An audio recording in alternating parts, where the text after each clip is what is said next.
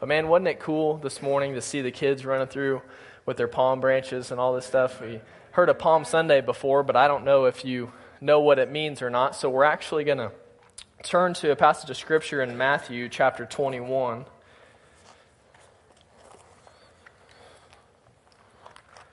And we're going to read it.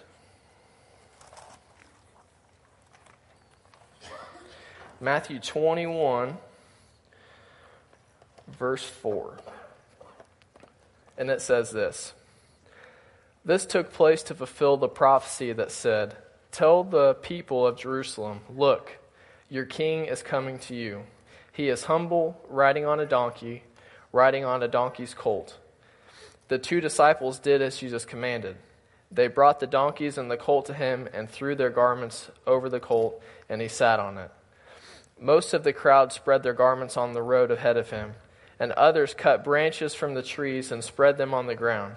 Jesus was the center of this procession, and the people all around him were shouting, 'Praise God for the Son of David, blessings on the one who comes in the name of the Lord. Praise God in the highest heaven.' The entire city of Jerusalem was in an uproar as he entered. 'Who is this?' he asked. And the crowd replied, 'It's Jesus, the prophet from Nazareth in Galilee.'" And I can't help but to think about this procession, especially. But on Palm Sunday, we're celebrating this very story that we read. And, you know, it's good to think about before Easter, especially because we're talking about the king that has come, but he's also coming back. Amen? But I can't help but think about, I get this visual picture in my mind of this roadway running through this town, and I see people by the thousands lined along the road, and people are literally taking off their clothes and laying it on the ground and laying these palm branches on the ground and singing, yelling and screaming, "Praise God. For this is the King. Hosanna in the highest. Glory to God. The Father has finally come. He has sent His Son. And this is the one that we have been waiting for our entire life." Praise God. And I can just see this in a complete uproar. And I'll tell you that a Chiefs game doesn't have anything on what was happening here. We're talking about people who were excited because they have a champion. They have a winner. The Chiefs may not. Gotcha. Just kidding. But I think about, and I picture this in my mind, right? But the palm branches that we have that are all over here, the palm branches were given to the champion athletes, the kings, and the people in the highest of authority that were the very best in their culture. And I can see these people saying, you know, that this is the king. This is the one. This is the one that I've been waiting for my entire life. This guy is the champion. And little did they know that he was also the champion over death. But I think when we think of Easter, we think of this great champion who was raised from the dead and defeated Satan. And after all, we do call it Resurrection Day, right? What's the first thing that you hear someone say on Easter Sunday? He is risen, right? We're focused on the fact that Jesus was raised from the dead and that the tomb was empty. And to be honest with you, obviously that is such an important to us. It's the very foundation of our faith, that Jesus was raised from the dead and that the tomb was empty. And if Jesus didn't actually raise from the dead, then what faith do we have, right? It's the very foundation of what we believe. But whenever I think about Easter or I think about Resurrection Day, it isn't the same picture that I have in my mind. But, you know, glory to God that the tomb was empty, that He raised from the dead. But I think of something a little different whenever I think of Resurrection Day or Easter, or whatever you want to call it. And we're going to read a scripture in Romans chapter 3, if you'll turn with me there. And I'll tell you what I'm talking about.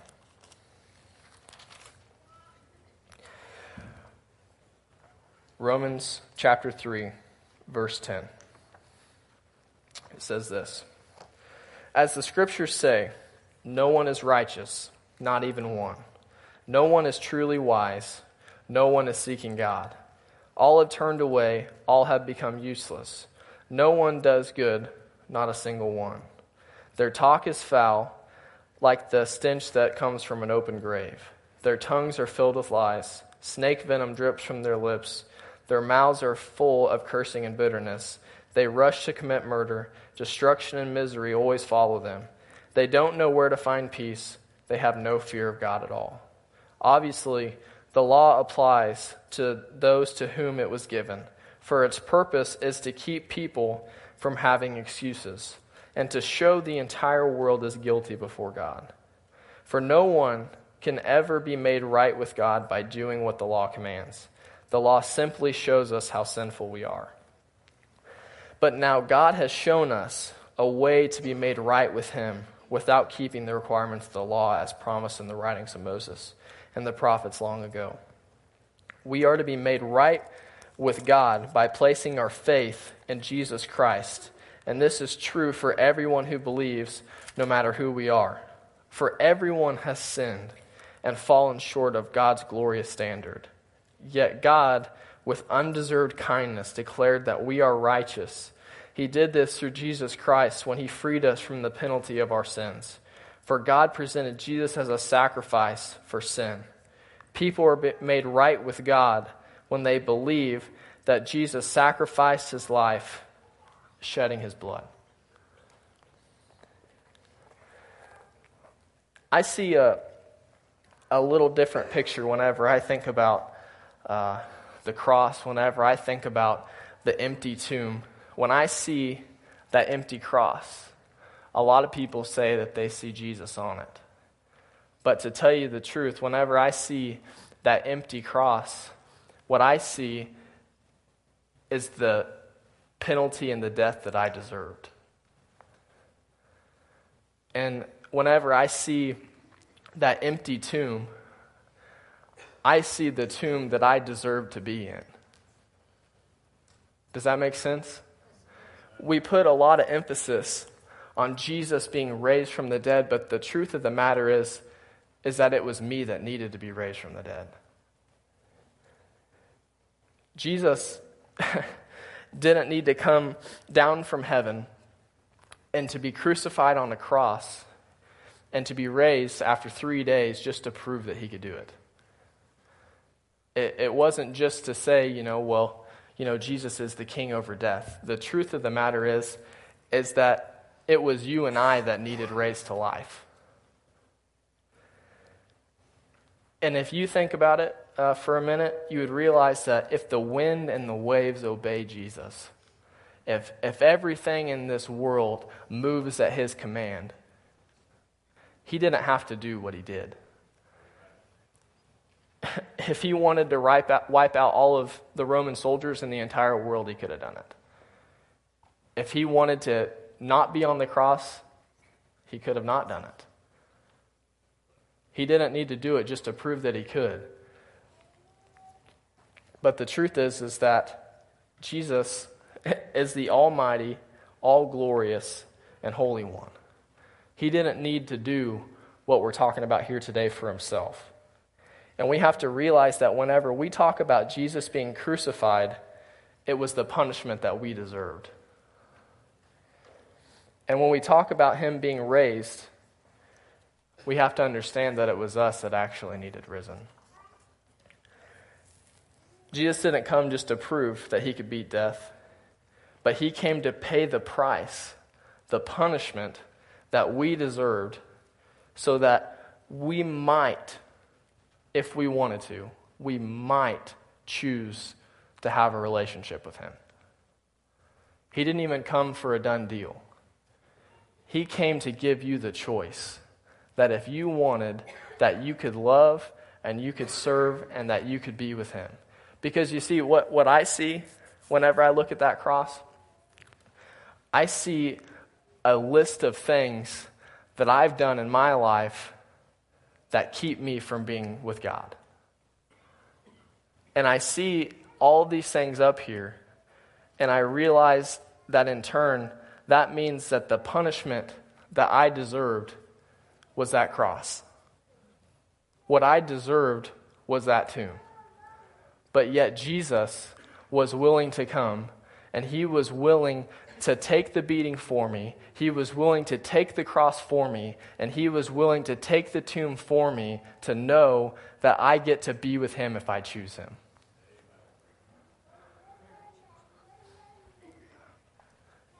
It wasn't about Jesus. We marvel at the idea that he rose from the dead.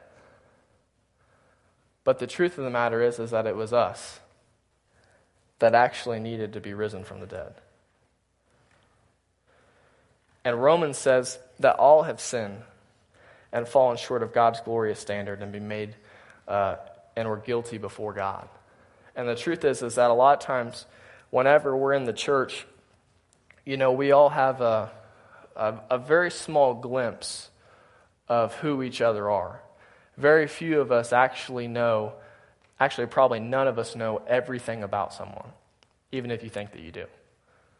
And we carry a certain reputation, and we see someone's life, and we say, I don't know how it could be possible that they wouldn't go to heaven. They're a good person.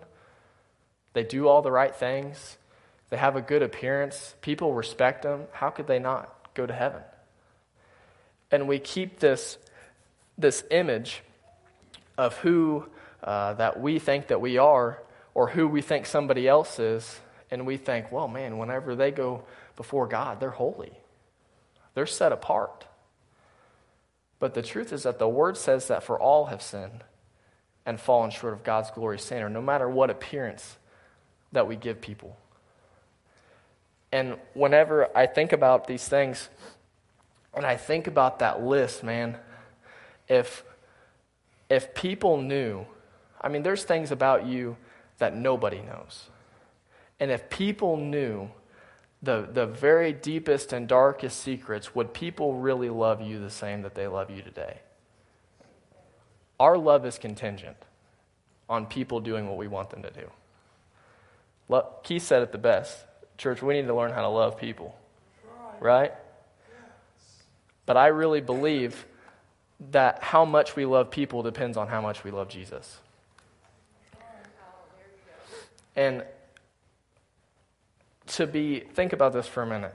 Even your spouse doesn't know everything that's gone on in your life. But the fact of the matter is, would your spouse still love you the same even if they knew everything? Maybe. But I want you to think about this. Every thought that you've ever had, which means every conversation that you've ever filtered something out, something that you've ever thought of, something you've ever done, or whatever, God literally knows our motives. He knows everything that we've ever done in our entire life, and yet he still chose to take the cross for us anyway. To be partially known and to be loved is fake. But to be fully known and fully loved, that's an unbelievable gift. Praise God. And the truth of the matter is, he didn't just love us. He was willing to come and take our punishment for us and pay the price with his own blood. He took the beating that we deserved. And before we make this week about Easter bunnies and Easter eggs and family and food and all the stuff that we have to get done and all this stuff, I just want us to take just this time and promise me that you're going to think about it once every day. The fact that whenever we say Jesus is risen, realize that it was you who was risen. The tomb, your tomb, is empty because Jesus paid the price for you. And there's nothing that you can do to deserve that gift. It's a free gift that you receive. So before we make this week about tradition, before we make it about everything else we have going on in this life, I want you to take some time this week and realize that it was you who deserved to be beaten and put on the cross. It was you who deserved the tomb. And yet Jesus was willing to pay the price for you.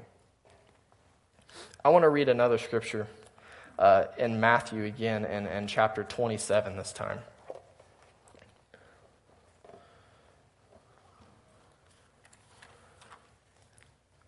Does anybody have their Bible today? A real Bible, not a phone Bible. Don't show me a cell phone. Okay, we got some real Bibles in here. Okay, you guys are a lot better than the youth. We're working on that. In Matthew 27:20. I got a Bible.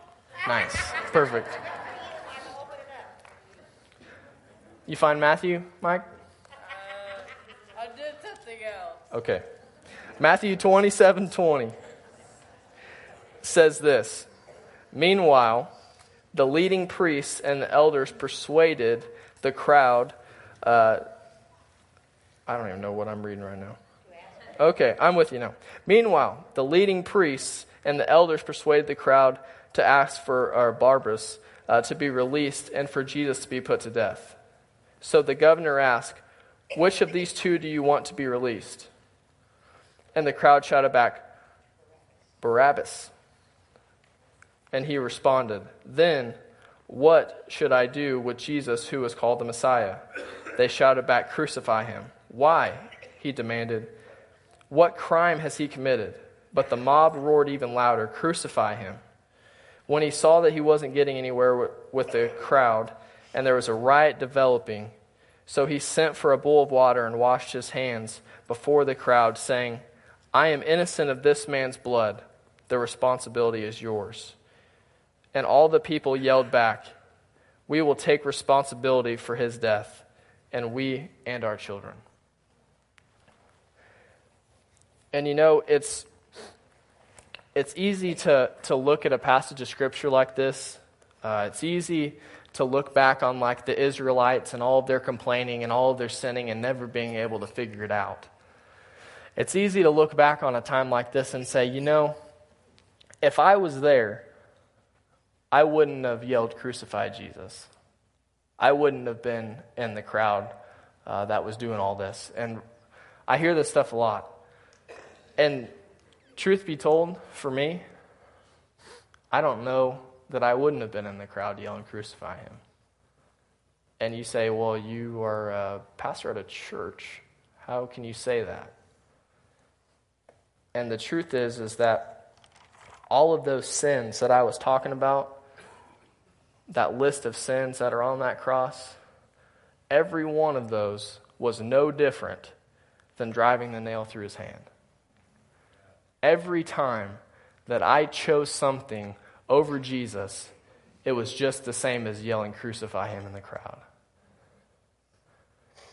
And in a very short period of time, people went from yelling, "Hosanna in the highest, this is the King of Kings, and this is the Lord of Lords, and this is the one I've been waiting for my entire life," and then the situation changes a little bit, and people persuade you to do different things, and now all of a sudden, we need to crucify this guy.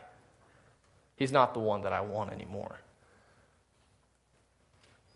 And you know, we can say all we want, you know, that we wouldn't have been in the crowd yelling, "Crucify this guy." But the truth is that every time we choose something other than Jesus, we sin or whatever, it was just as necessary for those nails to be driven through his hands and his feet.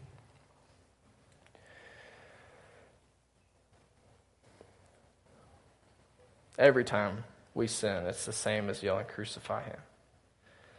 You and I both owed a debt. And we were guilty. We were condemned. We deserved the cross. We deserved the tomb.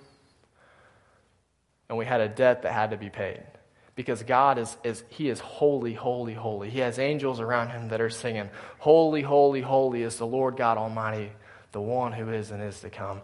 Literally, there's angels that are shielding themselves from the presence of God, not looking at him face to face. We're talking about a guy who is way higher up than even what we realize. And we take for granted the fact that because of the blood of Jesus, whenever we get to go to heaven, we get to look at him face to face. We're talking about a God who is perfect. And we are a people who are not so perfect. But he still yet was willing to send his son to pay the ultimate price on the cross so that we might choose him. He gave us a way out. And the truth is that we had a debt and it had to be paid. Your mortgage lender will tell you that debts have to be paid, right? And the truth is that Jesus didn't just pay a portion of your debt. Jesus paid your whole debt in full. It means that you owe nothing. The punishment that you deserve, he took on the cross for you. The tomb that you deserved is empty because he paid it all for you. Paid it in full. You owe nothing. It's taken care of, and it's gone. And now, whenever we pick up these palm branches that we have over here that the kids so graciously brought to us, and we yell, Hosanna in the highest, we know that we are the one who was set free from the punishment that he took for us. Whenever we say praise be to God, we realize that this God that's perfect was gracious even in our imperfection.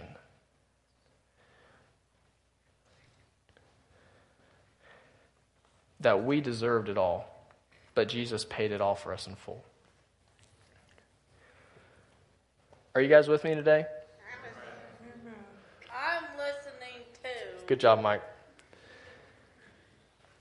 Are you sure you're with me?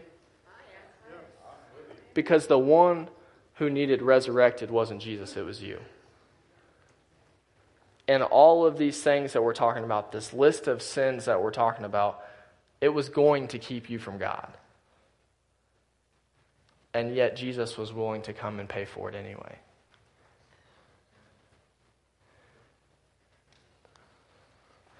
I'm not sure if you're with me or not, but I'll tell you a story that comes to mind is whenever Jesus was sitting in a room at a table with a bunch of Pharisees, and this woman, she comes in and she falls at his feet, and she's bawling her eyes out and washing his feet with her tears and with her hair. And the Pharisees kind of make fun of the situation that she's in. But Jesus says, to who has been forgiven of the most will love me the most. And the truth is that we take for granted what we have been forgiven of. We think that, we have to be we think for Jesus to forgive our sins, we have to be on drugs and all this different stuff and have this big miracle story.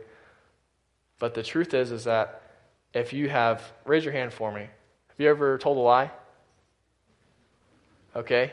You ever stolen something? Have you ever been disrespectful to your parents? I'm not going to raise my hand on that one.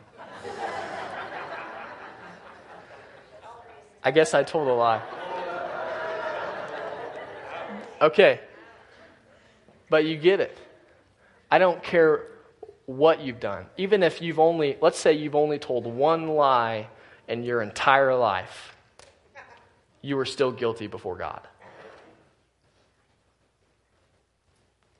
So whether it was one lie or it's 10 billion problems that you've had all throughout your life, Jesus came to take care of it. And we have to remember today that we have been forgiven and that the blood of Jesus covers everything that we're talking about today. And without the blood of Jesus, none of us could be here anyway. And none of us will stand before God.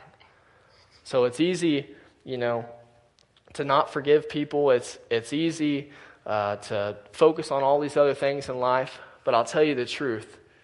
Like what Keith said about us needing to love people, you'll start really loving Jesus when you realize what all he really did for you. Even if you just took this week, if you wake up every morning and you look at, I don't know if you have a cross at your house or not, probably not one that big, but you can find one on your phone or something. You look at that cross and you see all of those things that you've done in your life that make you not worthy to even pick up his sandal. And you realize how far from God you really were until Jesus paid it all for you.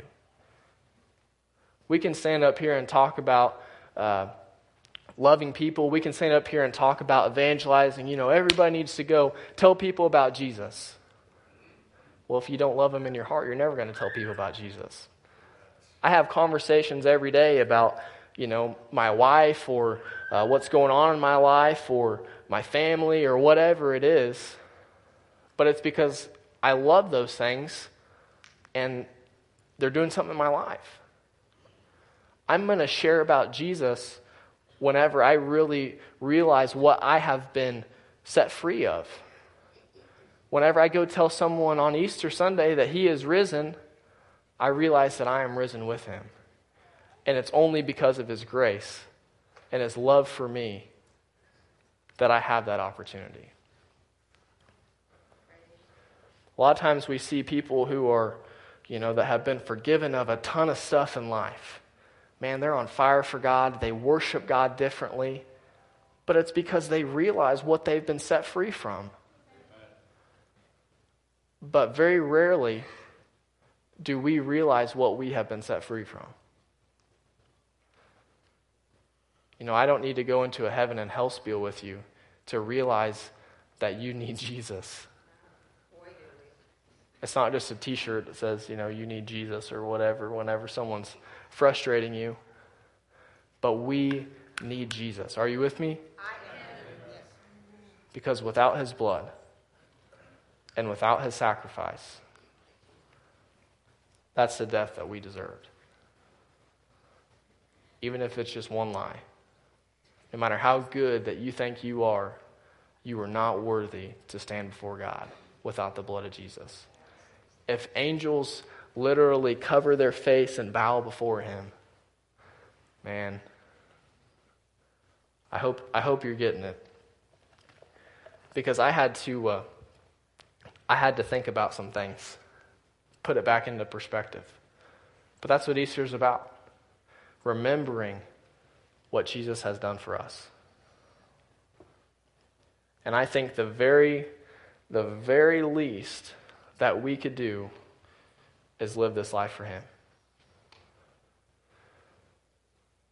If, let's say, I paid off your mortgage, what are you going to do? You're at least going to give me a big hug and say thank you, right? Yeah. Probably be running around telling people, well, he paid off all my debt. Jesus has saved you from a much bigger debt. I'm going to go ahead and ask the praise team to come up. And we're going to put a wrap on this. But seriously, I want you to take serious what we're talking about today. Because if you realize what's been paid for you, man, you won't take it for granted. And I think we all can agree that we mess stuff up sometimes. And realize that what I deserved was the price that Jesus paid. And he paid it all in full for me. So you can be in a lot of different places today. I don't know everybody in here, but first off, if you've never chosen Jesus, you hear people say, well, is Jesus the Lord and Savior of your life?